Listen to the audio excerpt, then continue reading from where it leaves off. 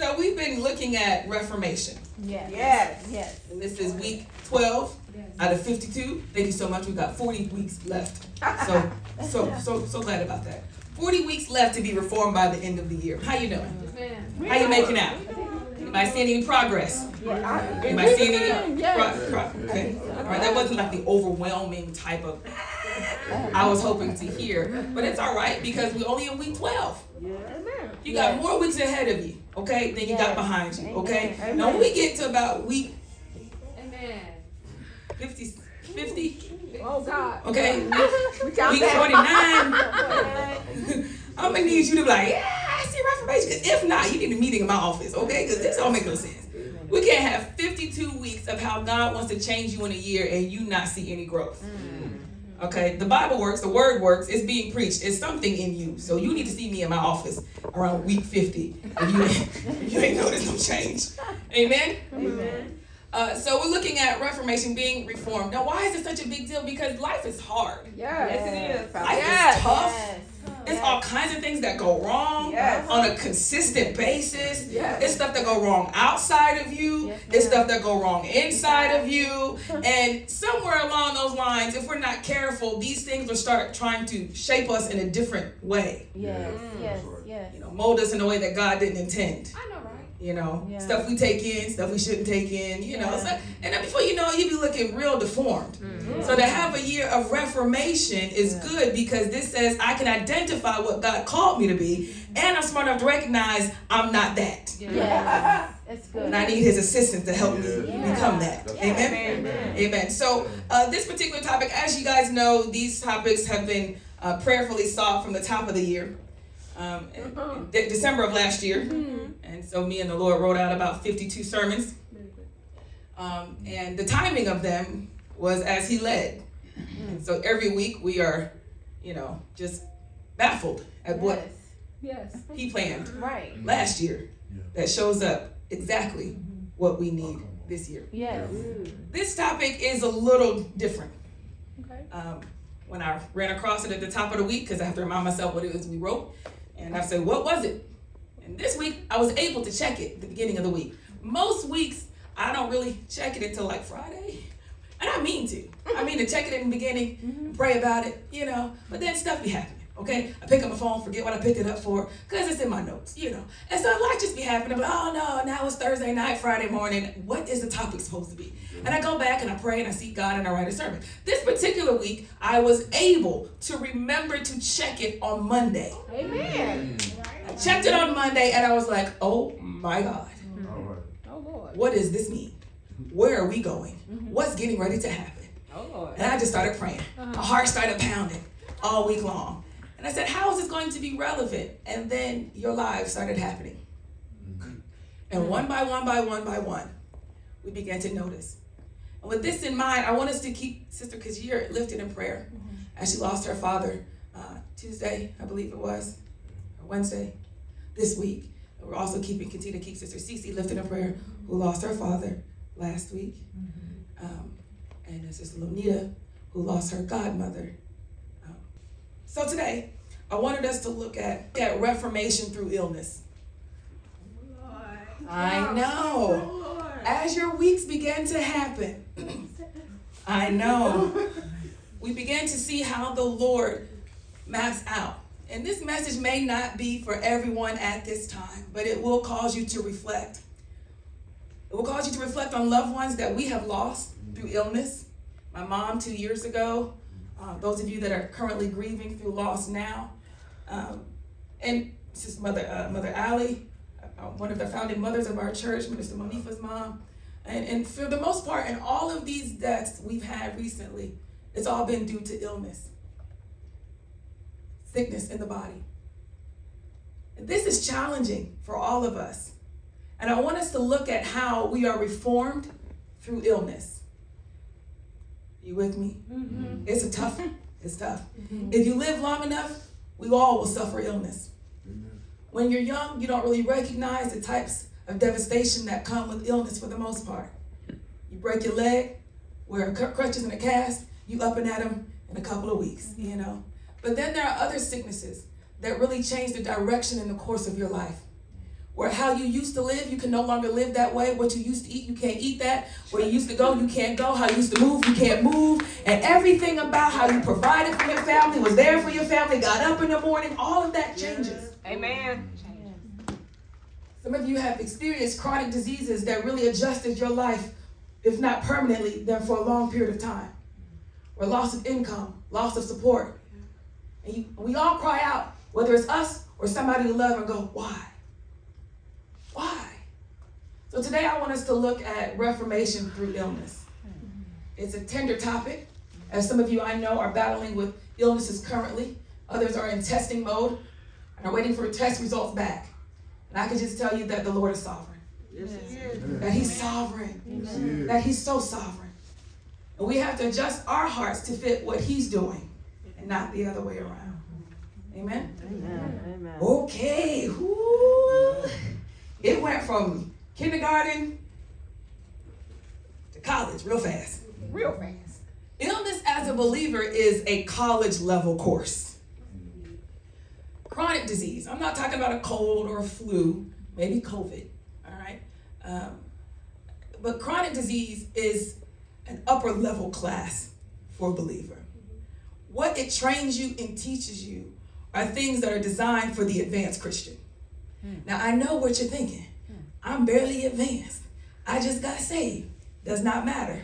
When He looks at your heart and mind, He tests and tries every test to make sure it fits you. When it comes to illness in the body, it's one of those things that it is all consuming of who we are. Is it not? Yes. You get sick in your body, everything about you is affected. Yeah. Nobody gets sick and be like, oh, that was just my toe. But other than that, everything is fine. No, that baby toe is going to hurt. It's going to scream out. It's going to need pain medicine. It's going to be tender to touch. You're going to be limping. You're going to look crazy. You can't carry your own bags. It's just everything. Your attitude, your disposition. Right? Mm-hmm. Sickness in the body is similar to money in the pocket. Oh. It affects everything. Mm-hmm. Everything. Everything. So let's look at a scripture first. As our key scripture, we're going to look at a couple as we go through it. Matthew 8. Matthew 8, chapter 8, verse 17. Matthew chapter 8, verse 17. Also praying for Sister Danielle, who has a sinus infection. You don't know, this week our church got hit with a ton of things. I called Minister Monifa regarding Sister Kashir's father, and she said, Pastor, what's going on? I was like, I don't know. But the Lord is sovereign, right? He's sovereign. For those of us that have lost fathers and loved ones, Sister Harmony, Sister Jewel, it can be challenging. Minister Hudson, but our job is to make sure that we're there for those that need us, all right? And now we know how to be there. Per capita, we've suffered more loss than you've ever seen in a church in a matter of a short period of time. Why is this? That we might be able to be a true support to those who are in need. Amen? The sovereignty of the Lord is like this. It is harder for those that remain than it is that those that went on to be with the Lord. Amen. The pain is ours. Thank God it's not theirs. Right? And ultimately, we wish we could speed through it. Oh, don't we? But we can't. And that's the hard part. Is that you can't make bad times go away faster. Jesus. They have to run their course the way God intended. And the purpose and the fight of the believer is to make sure that as these rough seasons run their course, we remain steadfast. Amen. Amen. That's the struggle. That's the struggle. Because your insides is all turned up, right? But where you place yourself in the earth has to remain steadfast as it relates to Christ. And the church's responsibility is to give you the tools and the word of God necessary to allow you to remain steadfast when your rough seasons come. And they will come. It's just a fact. All the word of faith ministries that are preaching you that you could just believe, and it'll all pass. Just believe, just have enough faith, and every tragic thing that you don't want to happen, you could just wish it away. That's not accurate. And it's not biblical. All right. If we don't start preparing real believers for this, then they're going to keep coming in to rub that magic rabbit's foot and then go back out and live however they want to live. And come back in, get that rabbit's foot, and go back out. But Christianity is not a rabbit's foot. It's not a lucky charm to make sure that everything goes right in your life. If you're not careful, you'll raise yourself to think, I need to go to church when stuff is bad. Then when stuff starts getting good, I feel like we're good. And then you start venturing on out. Amen. Now, you don't need to go to church in order to be saved. But going to church is a reflection of the seriousness you take in your relationship with God. That's good. That's good. It just is. Yeah. Well, I gotta work. It's a reflection of the seriousness of your relationship with the Father. Well, I don't really need it. It's a reflection of the seriousness. Because when you come to church, you're prepared, you're equipped, and you understand your assignment as a disciple. Amen? Amen. Amen. The tragedy you just get saved and you don't even want to help anybody else. Oh, man. That's a tragic situation. Nevertheless, let's go. Reformation through illness. Verse 17 of chapter 8 of Matthew says, this was to fulfill what was spoken by the prophet Isaiah. He took our illness and bore our diseases. Amen. He took our illness and bore our diseases. In chapter 8, there's a plethora of examples of healing in just one chapter. First, it opens up in chapter 8 with a leper. And, biblically, a leper wasn't supposed to be touched, and they had to live outside of the city and away from everyone because leprosy could spread. So if you had leprosy, no one could touch you, and you had to be kicked out of the entire community, the city, far out, and live pretty much poor. You couldn't really get a job. Where are you going to work? Where are you going to work where you don't have to touch anybody, come in contact with anybody? It's tough. So lepers were often poor, desolate, and lonely. And when Jesus shows up, he goes to a leper and touches the leper. The leper says, if you will, I know you can make me clean. I know you can heal me. And Jesus says, I will, and touches him. Jesus is a Jew, all right? He touches this leper, breaks the law, says you're not supposed to touch the leper, but in that, the leprosy of that man is gone and healed by Christ touching something unclean or a person that was considered unclean, the leprosy is removed. Later on, we have another example of a healing. And then after that, we have many, many being healed. And ultimately, it all boils down to the scriptures that say that Jesus was doing all of this that he could fulfill what was said about him in the prophets, that he would bear our sins and our iniquities, and by his stripes, we were healed. And all these things that people began to prophesy about before Jesus. So now Jesus on the scene, and the disciples are writing saying he had to heal these people because that was prophesied about him. I want to look at that for just a second. Because everybody Jesus came in contact with was healed. Yes. Everyone. Everyone. Wherever he went. Not one was like, sorry, you don't make the cut. Everybody got healed. What is challenging about this is that sometimes we recognize that everybody in the Bible got healed. And so that we think all of us should be healed every time. Now, truthfully, I've been healed of a lot of diseases. And truthfully, there are some I have not been healed from. Maybe not as of yet. I'm really not sure. But when we see everybody in the scriptures being healed, it translates to us as believers that we're supposed to be healed of everything. And the thing is, if I was healed of something, 9 times out of 10, I'm going to get sick again. Amen. I mean, think about it. God comes and he heals this blind man, all right? Oh my God, I can't see. Now I can see. Biggest healing ever, all right? This is the pinnacle of your life. I was blind all my life. Now I can see. It's the best healing ever. And then you get the flu. We're going to be like, Jesus, about the, thank you for healing my eyes. But, if you could just touch me on this flu one more time, you would feel pretty bad. You know what, I'm just going to go ahead and just deal with that. I'm going to go ahead and just going to just let this run its course, Yeah. You heal you of your eyes, you fall off your horse, and you break your leg. Jesus. Thank you again for the healing back then when, I was blind. But, I broke my leg, what I'm saying? I can't get a job, my people want to fire me, I was wondering if you could just, help a brother out, just hit it one time. At some point, you'll be like, this can't be And we don't see anybody getting healed and then coming back to Jesus like, yeah, I was at the last one when he was in Capernaum, but since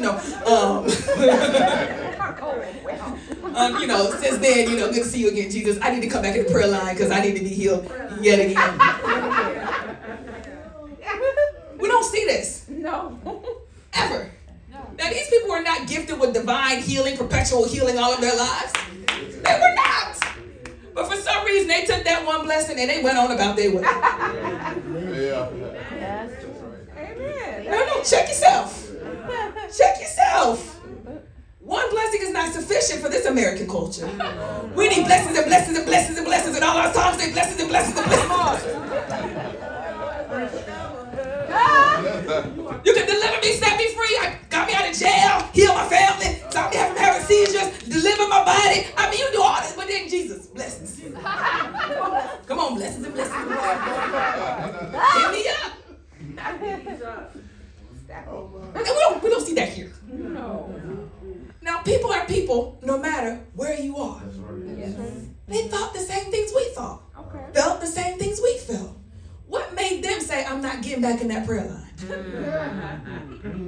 Uh-oh. Things to make you go, What made them? What did they? It wasn't perpetual healing. Because when Lazarus was raised from the dead, it was like, so is he going to live forever? No, he's not going to. How he dies is not the point. All right, this is what Jesus was telling them. So Lazarus, he's just going to be here till your kingdom come back. No, he's not. A man that was raised from the dead still died. Right. Yeah. That's right. Do you see this? Yeah. Apparently, illness is a part of life. And apparently, so is death. Because the only reason we are really, truly fearful of illness is because we know it could lead to death. If somebody says you got cancer, you like, oh, okay, just give me some medicine. Thanks so much. I'm on my way. No, you don't. No, not at all. You go, oh, snaps. This could take me out. This could be the one. You get the flu, you be like, give me some antibiotics. Thank you so much for that Z-Pack. All right, then I'm on my way out. Nobody really. But there's the major ones. That you go, now this could go into, I could be, and because of that, illness has a completely different effect on mankind. A huge effect when it comes to us. Look at 1 Peter. Keep your place in Matthew because I'm going to come back there. But look at 1 Peter chapter 2, verse 24 and 25. 1 Peter chapter 2, verses 24 through 25. A familiar scripture, or at least a saying, but let's look at it. He himself, I'm keep going. He himself bore our sins in his body on the tree, that we might die to sin and live to righteousness. By his wounds you have been healed. For you were straying like sheep, but have now returned to the shepherd and overseer of your souls. He bore our sins in his body on the tree. If you look at Matthew, when Christ touches the leper, Peter is trying to show that there was an exchange here that was happening. And that exchange is that Jesus said, give me your sickness, and I'll take it with me to the cross. Now, in Peter is referencing and comparing physical sickness to sins. Where the predominant issue here is not the sickness, but the sins. And that is the overwhelming thing about the prophets. Jesus fulfilling the prophecy of healing people wasn't necessarily about the body as much as it was about what he's able to do with the soul. Wow. Right. Okay. The prophecy had to be fulfilled so that we might see what God intends to do with our souls. All right? Remember, Christ said, I'm the manifestation of God himself. That's right. So I'm trying to do what he does. He does some stuff. We look at the book of Genesis, when God created, for those of us that were in the discipleship class, God created everything with a purpose. Did he not? Yeah. A divine design, was it not? Yeah. I mean, it was an amazing design. I mean, simply amazing. It was not by accident, was it? No, it's not. Not at And all. we've seen so many examples of even now scientists have been saying, this is some miraculous stuff. And everybody knows it's miraculous, and everybody knows that it's a big deal, and it was not an accident. Right? Right.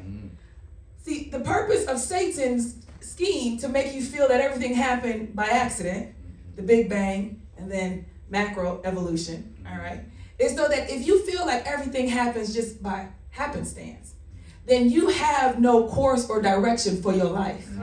Because if you believe that it was by design, not only all of creation, but even you yourself were designed by design. The scheme is make you feel like all of earth and physical matter was just happenstance. And since you're physical matter, then you were just happenstance. Your mama barely wanted you anyway, so there you have it. You was an accident from day one, and everything about you was an accident. But when you recognize that that is not true, and if you look at all of creation, everyone can attest now, even scientists are saying, all points lead to that there was a divine maker. Okay, somebody with intelligence really put this stuff here.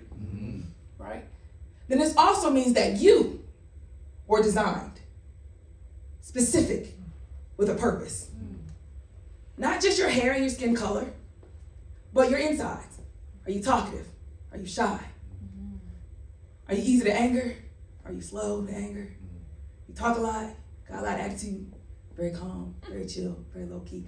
All of these things were given to you specifically for a purpose. But I know you think, no, I get that from my mama. Right. I get that from my daddy. Yes, you do. But out of the trillions and trillions of genetic coding that could have made you up, a very specific piece made you up. And even the joining of your mother and father, that was him. Come on. You may not like somebody, but it was him. Hello? All right. They had the DNA necessary for what God wanted to do with you. Wow. You can be mad that they weren't everything you wanted them to be, and they weren't around, and they weren't there, but apparently God counted their physical makeup as exactly what you needed for what he wanted to make you to do. My God. My God. This is why you honor them regardless. Amen. Because they were selected by God to be a vessel to bring you here. That's good, Pastor. Period. Right? You honor them. Right? Now this is tricky. So if you're here by design, then why? The thing about sickness and death and illness is illness reforms us because it makes us evaluate tough questions. Chronic illness causes us to ask really hard questions. The world we live in and the life of every person has a purpose, and it's not just product of chance or random events and biological selection. It was thought out, planned out by an intelligent being, which is God himself. Now, the thing here is when we were in the book of Genesis, before Adam and Eve sinned, everything was nice. Everything fit. Adam and Eve were exactly what God wanted them to be when he wanted them to be it. It was wonderful. All of creation flowed together. Ain't no lions killing lambs. Everybody's chill. Everybody's copacetic. Everybody's just flowing together. It was very nice. And then God told us not to do something, and we did it. We ate of it anyway. And everything started dying. When it comes to when it comes to illness, when it comes to loss of job, loss of family, loved ones, and relationships, when those things don't go right, we question everything. Loss of career, loss of health, a loss of loved ones. When those things are touched, we question everything, as we should. If you have a major loss in your family, at your job, or something that hit your life, it's good that you want to reevaluate the place of God in your life. It is designed for you to reevaluate the place of God in your life, because none of us like it. If you're anything like me, you start asking tough questions. When my mom passed, and I realized, so we're just going to keep doing this. Excuse me, Father, I remember saying, I don't like the system. I did. I was on CC the other day. I said, when my mom died, I said I was angry, not at God, but I was just angry about the system. I didn't like the fact that people die. Okay? I said it. I feel like it's stupid. I feel like if everybody, we love people and we all love one another and everything's going great, then you say, oh, they gotta die. I think that's dumb, and I feel like somebody, namely you, should make this undo this. And this is what Holy Spirit said. I'm working on it. Oh, come on now.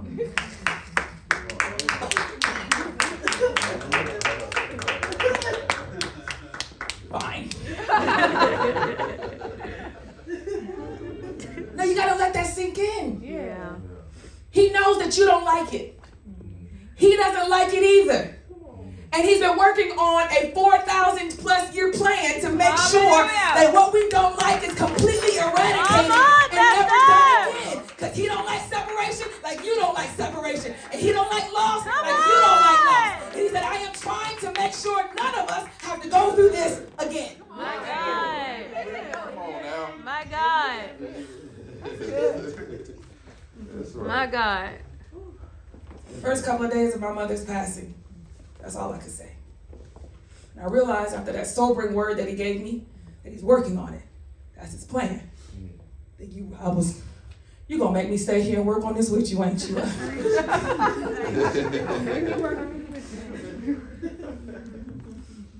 You gonna,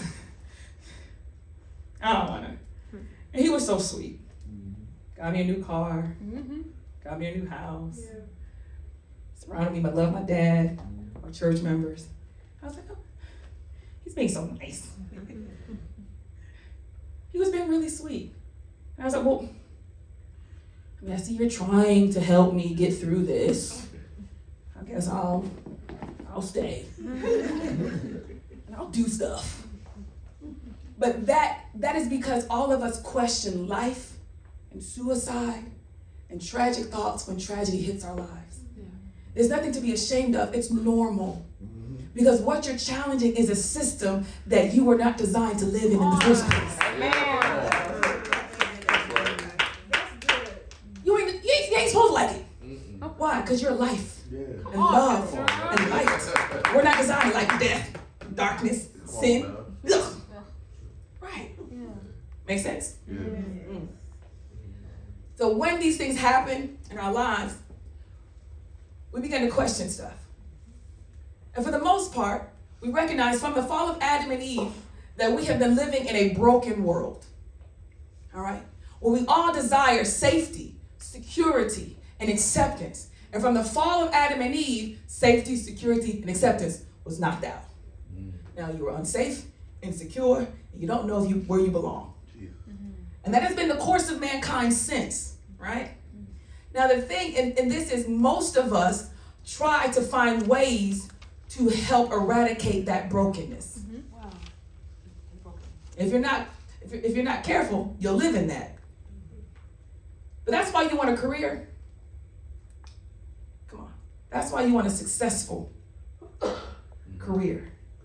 That's why you want an honorable career. Is that you might alleviate the brokenness of not being accepted. That's true. That's all it is. That's why you want relationships. Huh? That's why you want a husband and a wife and kids for yourself, you know. It's because you really want to eradicate the brokenness of not being accepted. This is all reality. You can say, not me. No, all of us. And so we seek relationships after relationships that we might not feel that we're rejected or not accepted, that we can feel that we're connected and truly a part of someone and something that will love us. Right? Then it comes to our bodies. Nobody likes illness. Because when your body is broke, now your leg don't do what the leg was supposed to do. God, okay, my leg ain't even doing what it's supposed to do. My kidney, it ain't doing what it's supposed to do. God, man, my kidney ain't even doing what it was supposed to do. And so they would try to say, well, you know what? I'm going to start eating right. I'm going to get healthy. You know how you do. Hello? You know, I'm going to make sure I'm going to do the ways. I ain't eat no more sugar, no more refined sugar. I'm done with that.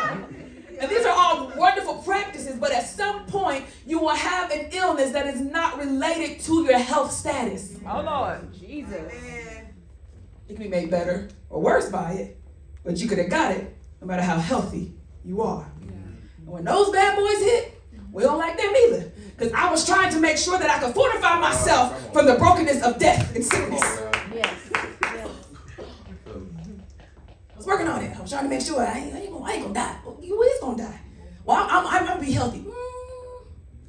There's only so much of that is up to your control. And that's very little. But it doesn't stop us. But once we feel like this is the solution. This is the biggest problem in my broken life, and I've got the solution for the biggest broken. Some of y'all's relationships. Jesus. Some of you is financial stability, right?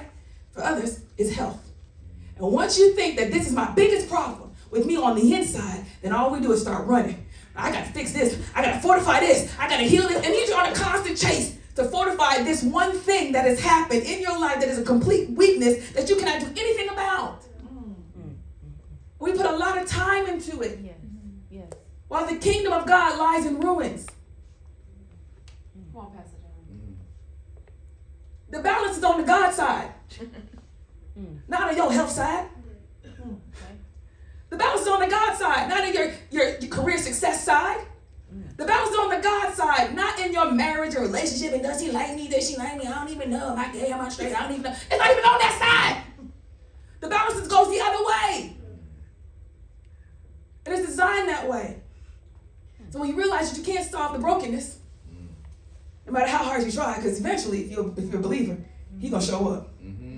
He's going to tap that one thing that you've been trying to fortify. And every time you try to fortify it and build it and work on it, he just, I'm going to build it. I got it. He go, okay, this time I'm going to build it like sandcastle. I'm going to build it. I want me to say shells. Hello, East Africa. I'm going to build this sandcastle. I'm going to build it. The sand just falls. Hold on, I got a better idea. Let's put sticks in there and we're going to hold it up. And sure enough, he knocks it right under you. This is for your good. That you might have an opportunity to ask the real questions. But, unfortunately, some of us don't use these times what they're supposed to be for. You keep knocking my sandcastle down after I work so hard and doing it, and I try it again, you knock it down, and I work again, and I really try to make it work, and I try to call my husband, talk to my wife, I tried to do this, and I tried to get the job, and I was taking pay my time, and I was just building it all up, and you keep knocking it down, and then we get mad. We get angry. We get frustrated. Hopelessness begins to settle in. Because in my line of work, I use myself as an example, I'm inundated with problems all the time. Time I wake up, time I go to bed, problems. Somebody has a problem, I don't mind it. Somebody else has a problem, I don't mind it. By the time I go to bed, I'm like, there's just so many problems. People got problems, people are hurting everywhere. Just what's the point? I was contemplating marriage yet again, and I was thinking to myself, you know what? Marry this man. Y'all live together. He dies. You're going to be worse off because of the connection and the love and seeing that person every day. I look at my dad struggle and I go, is it better to have love and lost? Is it better? I said, I don't want to do this. You see, this is just, it's too much. It's like, it's just a perpetual ongoing of bad stuff. I said, what's the point? Anybody ever been there? Yes. What's the point? What's the point of living? What's the point of loving? What's the point of trying? Because once I get over one thing, here come another thing. And I just be like, you know what? Yes. Have I hit your house yet? I'm trying to make you. Am I in the living room yet? And some of y'all like, it ain't never been me. I've always been upbeat. Boom, okay? I call a flag on the play. Flag on the play on that. You in there, Pastor. You in here. You in the house. No, I've always been an upbeat person. I've never, I just been I'm super spiritual. I know God will. Oh, okay. When you get tired of him knocking down your sandcastle and pushing it down over and over and over again, if it ain't him, it's a Satan. But then still, if it is a Satan, he allowed the Satan. So in the fact though, for those of us that can't handle this cycle that happens in our lives where things are broken and it becomes obvious how broken they are, then we try to numb it. A lot. You numb life. And you already know. Come on now. Drugs, addictions, alcohol, sex.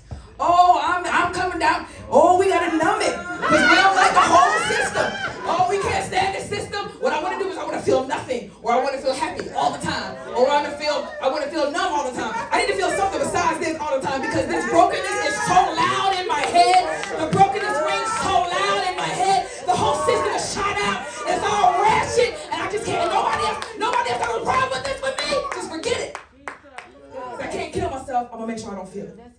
Jesus. All right.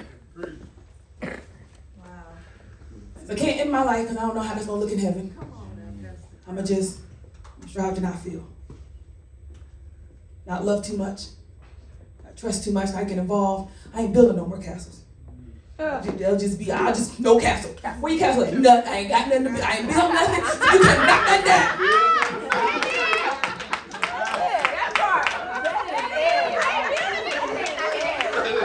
We're going to build nothing.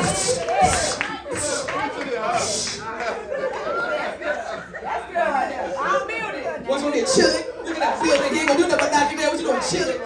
Chilling. What you doing? Chilling. What you doing? Chilling. What you doing? Chilling. Come on, you know you be chilling. That's what I'm doing. I'm chilling, okay?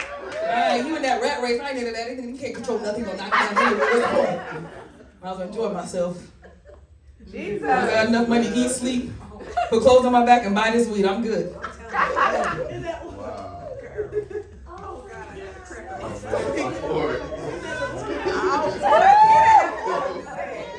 In essence, we have a problem with the system.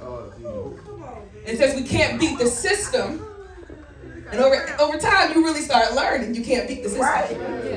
You got the young adults, the adolescents in the back. They still think. Look at them, young, naive, fresh-minded, fresh-hearted. You know, I can be anything I want to be. Okay. Oh, okay. We'll see. I ain't gonna be like me. That's just y'all. Oh, okay. I ain't gonna be like that. Oh, okay. You don't even know. When you recognize you can't beat the system, then you try to numb it. Right? Song of Solomon records King Solomon's accounts. This man had all the money in the world, pretty much. He could pursue anything to find the purpose of life. He had 300 plus wives, countless mansions, an exorbitant amount of money, a shrewd businessman. He was very successful, very wise, apparently attractive. At least his money made him attractive. I don't know what it was, but he had everything going for him. And he tried to figure out, with all his money, where should I invest? Where should man invest their lives? Is it in love? Relationships? And that's what the world is selling you now, ain't it? Oh, yeah. Just find somebody that you can be with. And then when you get older, you're like, that job don't work. You can be with this numb nut for all the rest of your life. You're still going to be suffering. No, it's true, because when you start getting in relationships, hear me out, you expect that this person has the answer to fix your brokenness. You don't say it, but you act like it. When you have a bad day, you call them and you expect them to say the right thing, do the right thing. Oh, come on, give it to me. I expect you to say the right thing, do the right thing to make my day better, to make me feel better. Why you always say something stupid? Why can't you ever just listen? Why can't you ever listen?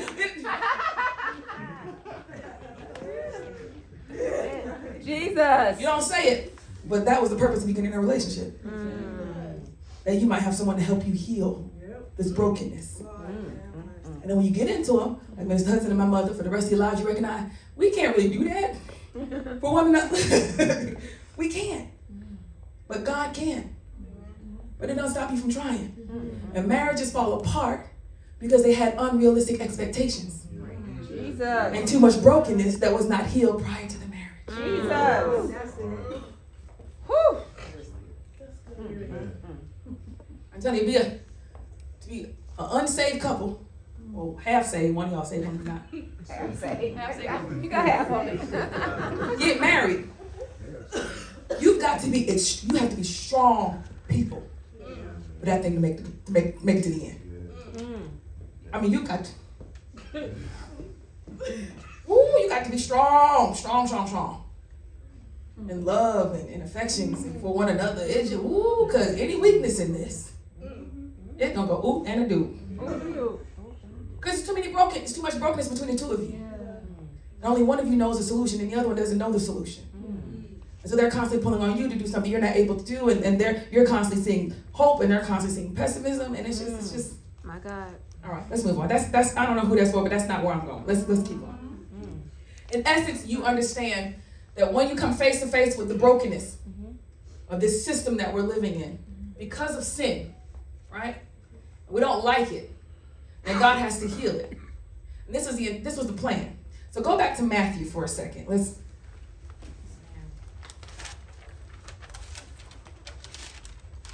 Chapter 8 of Matthew, verse 5. There's a centurion soldier. A centurion soldier means a commander over 100 soldiers. Century. A century of soldiers. All right. So this is a Roman soldier who was a commander over 100 other soldiers. Okay? I'm sure there's somebody else above him that had all the centurions. Okay? Nevertheless, he had a servant.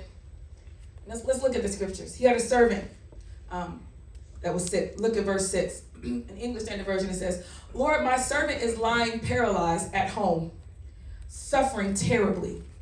And he said to him, I will come and heal him.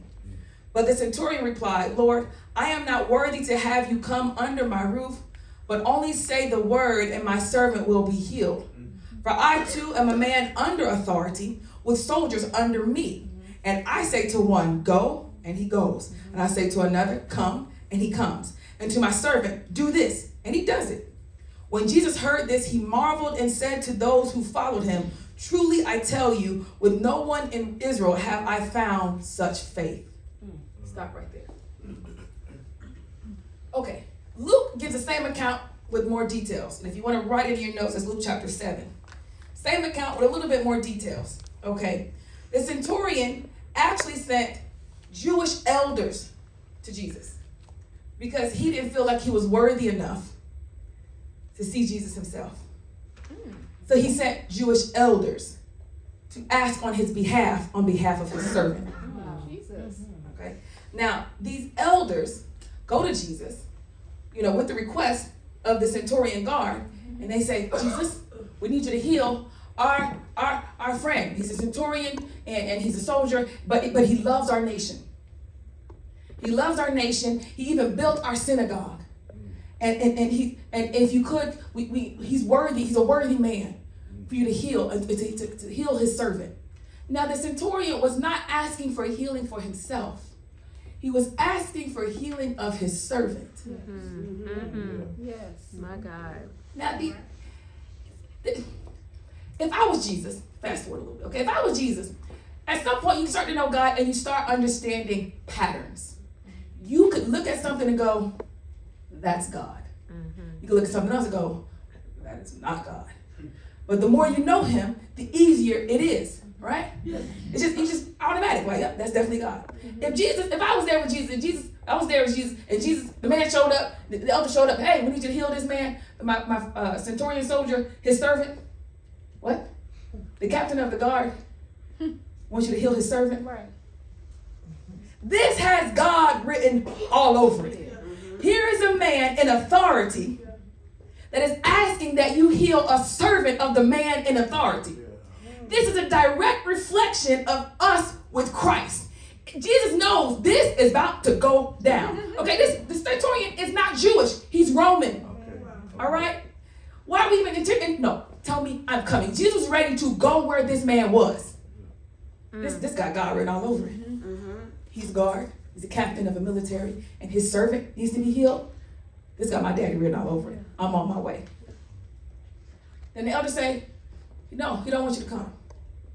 And Luke tells us that once he gets a little close to the city, to the man's house, that the man sees him coming and then sends his friends out and say, please, Jesus, don't come into my house. I'm not worthy of you to come into my house. But I know you can just say the word and my servant is healed. My God. Jesus. Well, most time when Jesus is marveling, it's over stupidity. He marveled at the unbelief. He marveled at every time he marveled, it was always something stupid. That's the first time he marveled at something amazing. Wow. Like he was like, I ain't never seen this. He was like, boy, I tell you what. And he marveled at it so much, he said, I got Jews in my own nation that don't even believe like you believe. I got people rolling with me every day that don't even see it the way you see it. My God.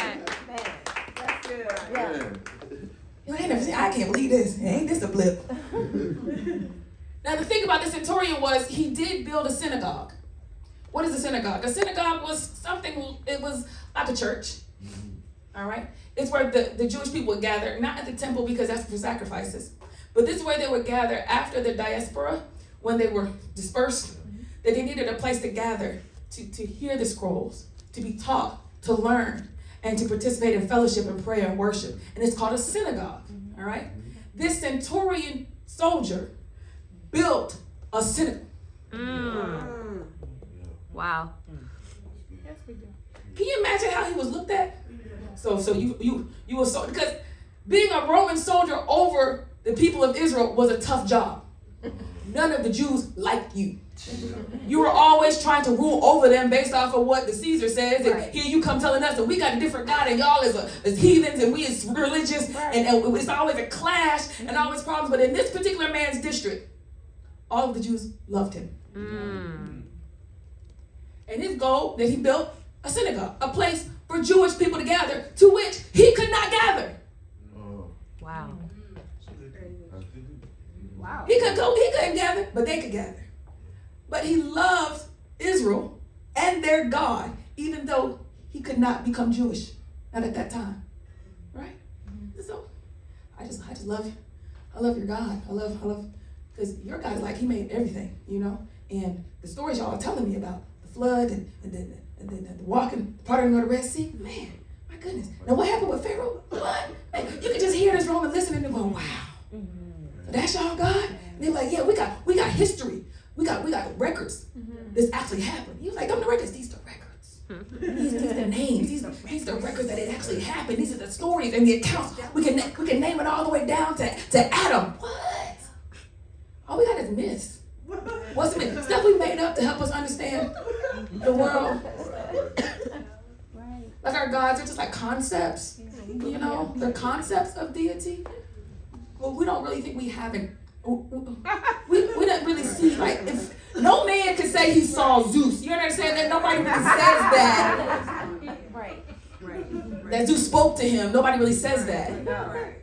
These are just stories that we help to create to help us understand the world around us. And for the most part, we don't believe them. It makes sense to us.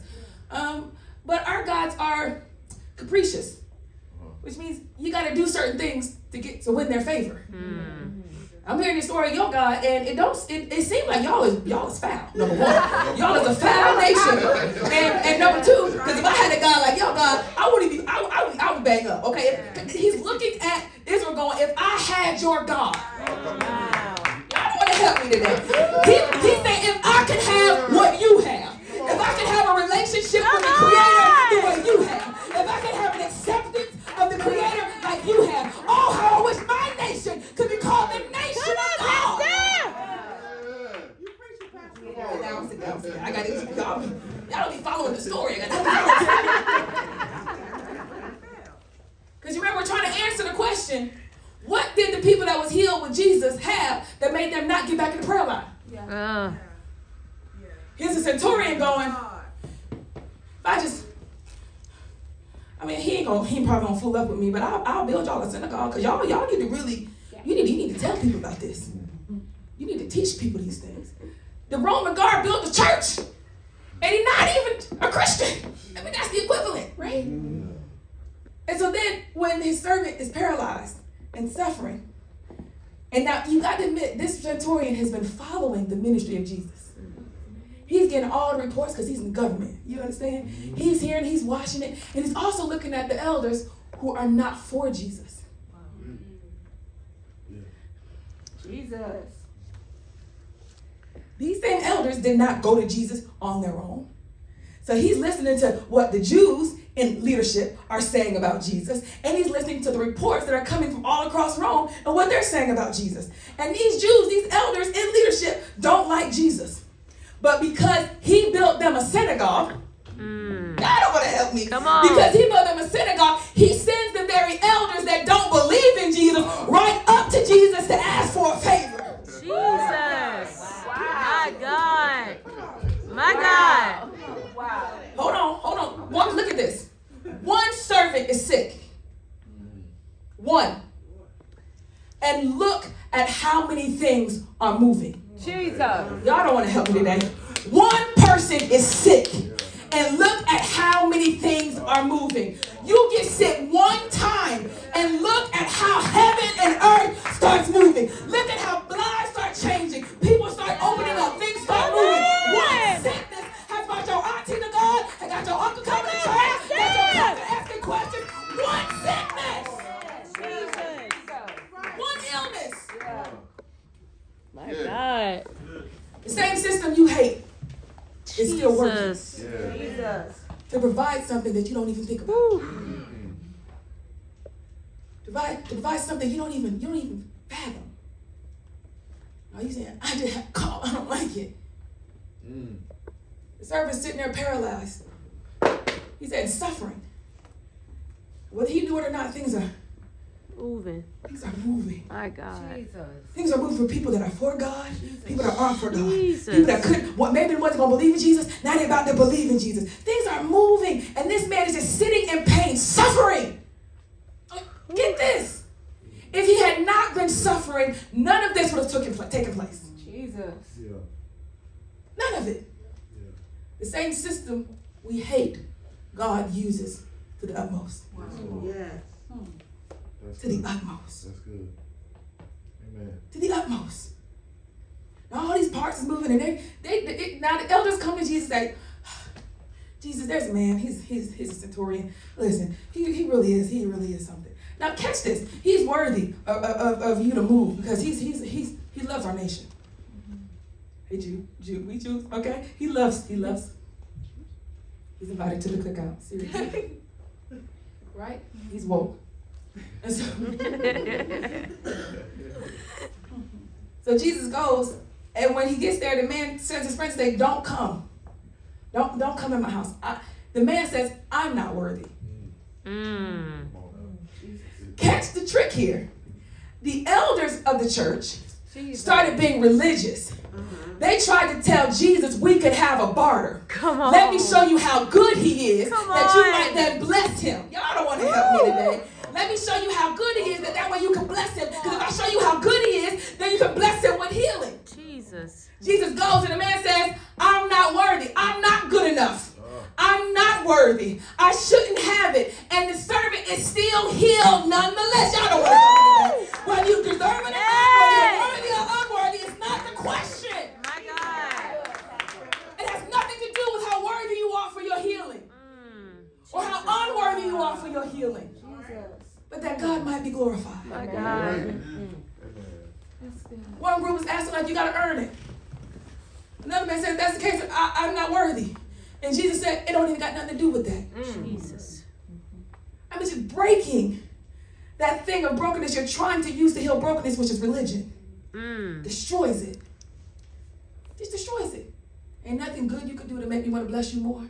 And ain't nothing bad you can do to make me stop blessing you and loving you anymore. It just breaks it up. So you're not going to be able to use religion to heal your brokenness. My God. That's good, Pastor. You're not going to be able to use religion to heal your brokenness. Whether you're worthy or not worthy, it's not the point. This shakes us up. Especially if we was really hoping on this worthy part, you know. I had got some peace in this, you know. I give my tithes and offerings, God gonna look out for me. I do this, God gonna watch, make sure I'm okay. I was really, you know, I put a lot of weight on that, you know. Right?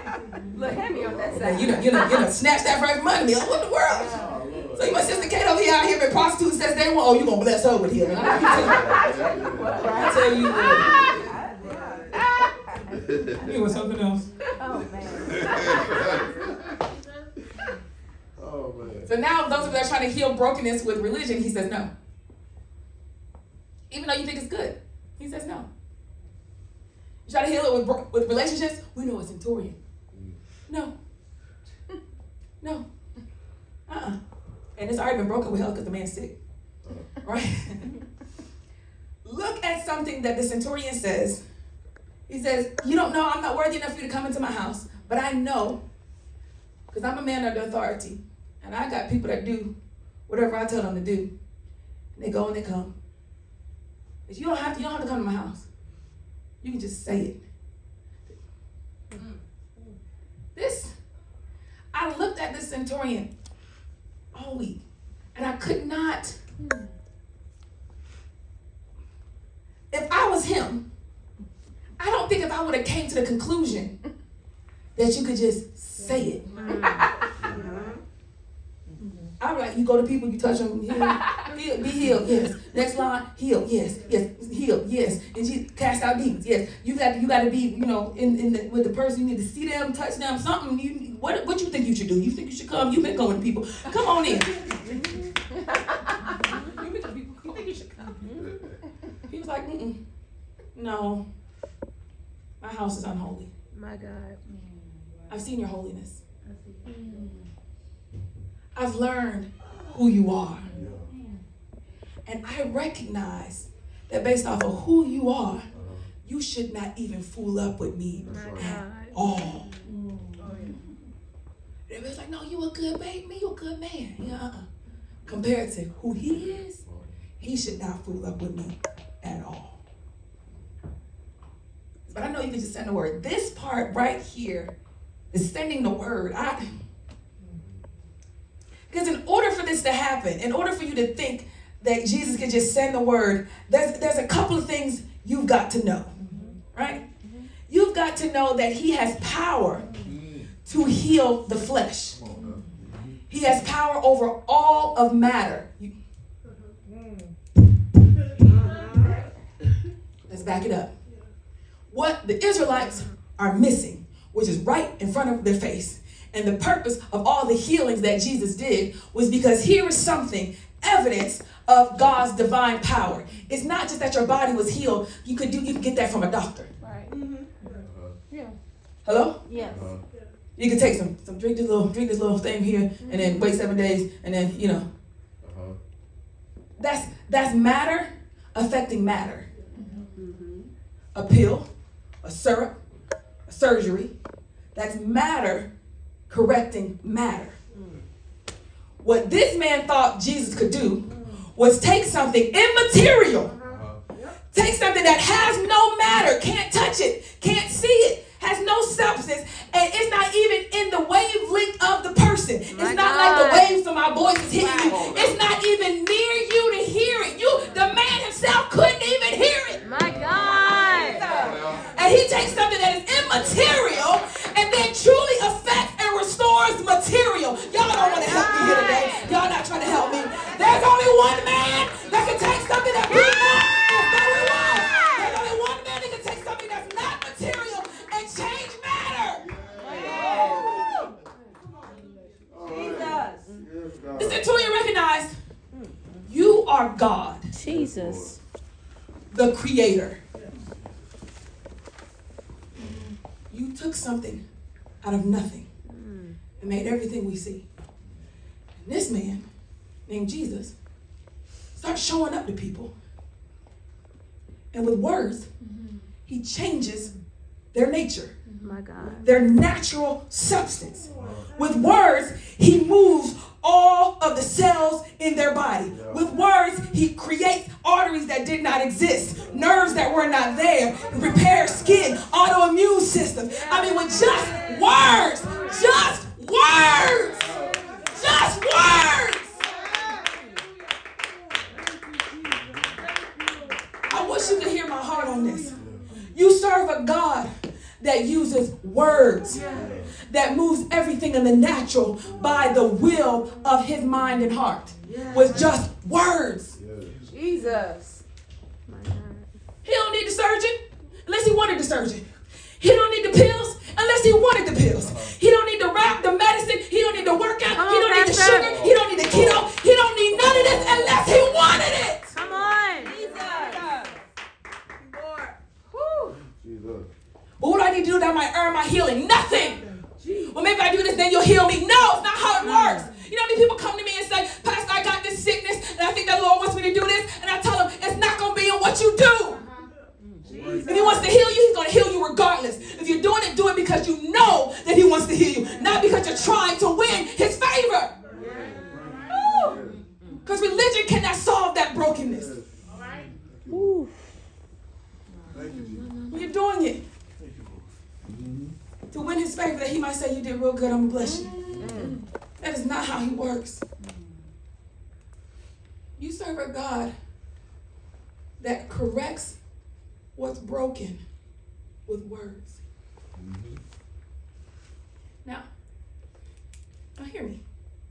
The last verse that we looked at, first verse, we started off, was saying that Jesus was doing all these healings, that the prophets might be correct when they said he bore our sins. Apparently, Jesus is comparing the healing of the body with the healing of the soul. Okay. See how terrible you are, how bad you feel when the body stops working? Everybody knows when the body broke. Eventually you're going to know. Yes, yeah. You can do a test before you know, but then it's going to show up. All of a sudden you're like, you know what? Is it? Did your arm move? has your arm? Can let me see you lift your arm. Eventually, you will know that something inwardly that you can't see is out of whack. Hello, somebody. And he does it so that you can see on the outside that God don't want to help you today. You didn't know that the sickness was inside until you saw it. You didn't know that that disease was in there until you saw it. Now we can give you some tests and tell you before you see it. Y'all don't want to help me today. I can give you some tests to show you what you got going on before you really see the injury. That's what I can do. And the tests of the Father are just like that. You see that's selfishness. Now, left untreated, you're going to be a horrible individual. Jesus. See, that's anger. Left untreated, a horrible individual. See, that's bitterness. Left untreated is Come death. on, Pastor. See, that's unforgiveness. Left untreated is death. See, that jealousy. Left untreated is death. See, that's lying. Left untreated is death. See, that's lust. Left untreated is death. See, that's greed. Left untreated is death. Jesus. Left untreated is death. See, so let me show you something you can really see. See the arm? Dead. Now watch this. Live. It's moving now. See, it just goes around healing people. Taking their sicknesses. Not for sickness' sake. Jesus. Taking their sickness not for sickness' sake. Taking their sickness that they might have proof that he took our sins. Come on. Wow. The issue here, The issue here is the brokenness of the system. The one we all hated in the first place, right? And now that you see it in your physical body, or you see it with a loved one passing, it's very clear, I hate this system, right? And then he says, it ain't the body that's a problem, because I can move matter. It's not the body that's a problem. I can move matter with words. The body is not the problem. Which is easier, to tell a man to get up and walk, or to say his sins are forgiven? The body is not the problem. I got that all day.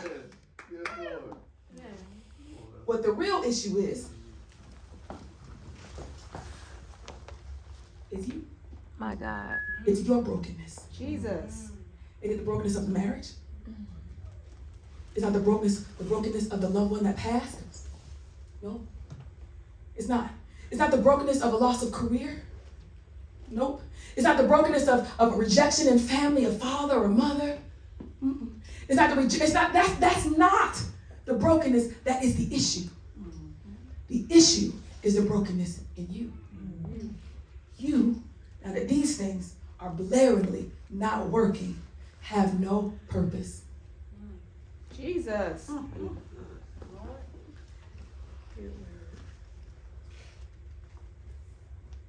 In some cases, Jesus would heal people.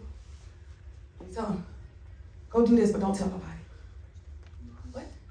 Go do this, but don't tell nobody. And I would, biblically we go, well, he didn't want to cause his end to come too fast. People, oh, he really don't cause miracles, But I'm like, that doesn't make sense because the multitude was growing every time he went. What he's trying to show is the healing of your body is not what's going to bring them to true understanding. It's the healing that I've done in your heart that you don't need words to show. Wow. You ain't got to tell nobody when the Lord heals your heart. You ain't got to say, I got touched by Jesus when he heals your heart. The issue with these people that were healed physically is that it generated something on the inside where they recognize, I am designed with purpose. I am here by purpose. I am here to glorify God. I'm here that his will be done. And these people walked away here and go, you know what? I have purpose in God. I have purpose in God. I have purpose in God. They got to tell nobody that. They're going to see it. They're going to see it when they come undone from things that ain't working and you still remain. They'll see it when their divorces happen and your divorce happens and you still loving and trusting God. They'll see it when you have a loss of loved one and you're still a believer, you're still serving, you're still worshiping the same God that they know took that loved one. And you'll go, but God is good. I thank God for it. Because his words is going to raise that matter up so it's not even a problem. His words going to put flesh and bones back on that soul so it's not a problem. I'm just here in the meantime trying to make sure I give him all the glory. Because I have a brokenness in my heart. And I'm here to show he can heal the brokenness in my heart. He can heal the brokenness in your heart. Jesus. I know you thought the success was going to do it. The career, and I'm not saying these things aren't going to come to you. What difference does it make if you gain the whole world and all your dreams and you lose your soul? Wow. Right. You got to recognize that you're here for something besides that. And I'm proud of Bean. Bean got that college scholarship. But it ain't in his college career in football. It ain't even in that. Bean is going to be called by God to win souls. Amen. In areas and arenas that we can't get into. That's it. That's the purpose. Ain't got nothing to do. Where he gonna go after that? Wherever God needs him. What team gonna pick him up? Whatever team God said needs him. Whatever one individual that God wants to find and redeem and heal their brokenness, that's where he'll be sent.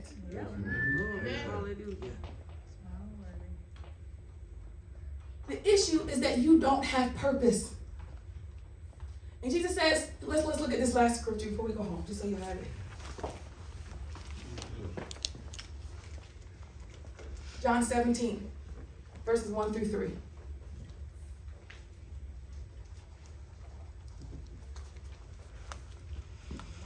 When you're there, say amen. John 17, St. John 17, verses 1 through 3. When Jesus had spoken these words, he lifted up his eyes to heaven and said, Father, the hour has come. Glorify your Son, that the Son may glorify you.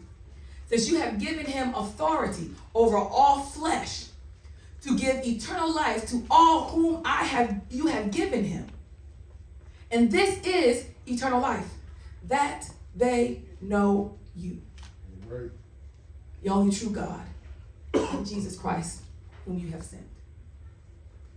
Jesus shows up being sent by God himself, the maker, to show people how to heal their brokenness. And that he is the healing of their brokenness. The sin that happened in the Garden of Eden brought forth death and brokenness, right? Jesus shows up to say, but your God in heaven, your maker, still wants you.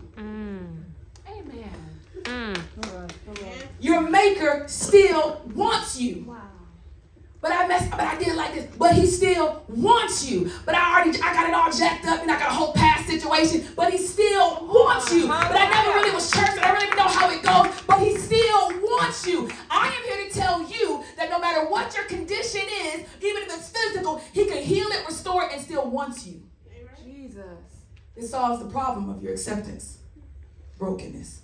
This solves the problem of your relational brokenness. And this solves the problem of your success brokenness. Wait, there was relationship. What was it? Relationship? Health. Yeah. It definitely solves the problem of your health. Right? It solves the problem of your health because he's going to raise your body up. Because he has, what does the scripture just say? He has authority over all flesh. The physical healing is saying, see how I put that leg back on? Put that ear back on? Open them eyes. It ain't nothing. Everybody getting their bodies back. Don't even worry about it. I'll be a spirit moving around. No, not just temporarily till I get done working. But I'm gonna put you back in your body. It's gonna be you like this. I know you. That part of this you like. okay? There are parts that, come on now, don't act like that. There's some sunshines you like, there's some ocean waves you like. Come on, there's some stuff, come on, don't act like that. There's some stuff out here you like. And I created that. All is not dead. There are glimpses of things that bring you joy. Yes, it is. And those I want to give you in the fullness, but not now. Now, I need you to glorify my name. Amen. Now, I need you to live for me. Because you're not going to have any peace. You're not going to go in the flow of this system unless I am your reason for living. Amen. If I am not your reason, your sole and only reason for living, you are never going to have peace with this broken system. My God. Jesus. That's what he's trying to say. You can try to go, you're going to vision board, you're going to try to get your goal. Yeah. You're still not going to have peace with this broken system because something on that vision board is going to get broke. Jesus. Every time. Because the whole thing is shot out. But Christ said, I come that you might have life. Thank you, Lord. And life more abundantly. My God. Yes. You're not going to flow well. You ever seen somebody out of flow? Yes. There was this movie I was watching. It was Failure to Launch. I don't know if you ever seen this movie. It's a love story, and it got Matthew McConaughey in it, and there's this lady she's like the female Hitch, all right, and she's trying to get these young men that are getting too old and they living with their mamas to get out. Failure to launch, you know. And she's trying to tell them, you know, you need to go out and do stuff. And anyway, she falls in love. What was the point I was getting mad? I got too far in the story. Afterflow. Okay, yeah. And one of the Matthew McConaughey character, he had a fiance that died. He was engaged to a black woman. So he's keeping the kid, you know, he's loving on the kid. But the issue here is that he just is afraid now that something is broken to get out there and try to live again. He's been in relationships, but he ain't let nobody love like that, you know. So he's like, right? And so to show that he is out of sync with all of creation, animals keep biting him. A squirrel bit his finger, he fell off a mountain. He was swimming in the ocean and a stingray got him. Every time he go out, some animal just get him. You know? And they're like, dude, you're out of sync with nature. I say all that to say there are individuals and Christians that love God that are really out of sync with what God is doing, and you are miserable. You refuse to really get into living for Him, and you live kind of for yourself with Him in the background. My goal today is that you might consider truly being healed on your insides, that you could live fully for Him. Living for Him puts you in balance with some of the chaos that starts to happen. This person died. Ah! All right, I'm back on. Right. I lost a job. Okay. And you keep going in the same flow, giving God glory. But what happens to believers that do not allow God to heal their brokenness and decide, and that only happens when it is for Him that you live. When you really say, I'm going to live for Him. Until then, you're an embarrassment. Because you get hit, and you're so miserable that other people go, what's the point of being a Christian? Jesus. You get knocked so far off the horse, people go, is there a God in Israel? Is there a healer? Is there a balm of Gilead? Is there a comforter? Is there a friend? And I get it, because the pain is rough. But I'm telling you, the solution is now that you've been tested and you see you're left wanting. You have to decide to live for Him. That's the only thing that's going to make this storm. You're going to pass through it and be on the other side, bodies raised from the dead, living happily ever after. Till then, if you don't live for Him in this constant struggle, you're going to be out of flow. My God. He does not desire that you live so miserably. But that even in your misery, you give God glory. And that satisfies your soul. Jesus. The reason that they weren't coming back to the prayer line is very simple. They saw something inwardly, not just physically. And for that, they needed nothing else. For that, they needed nothing else. Nothing else. You have been raised in church, been coming to church for far too long. Today Today is your day, standing all over the house.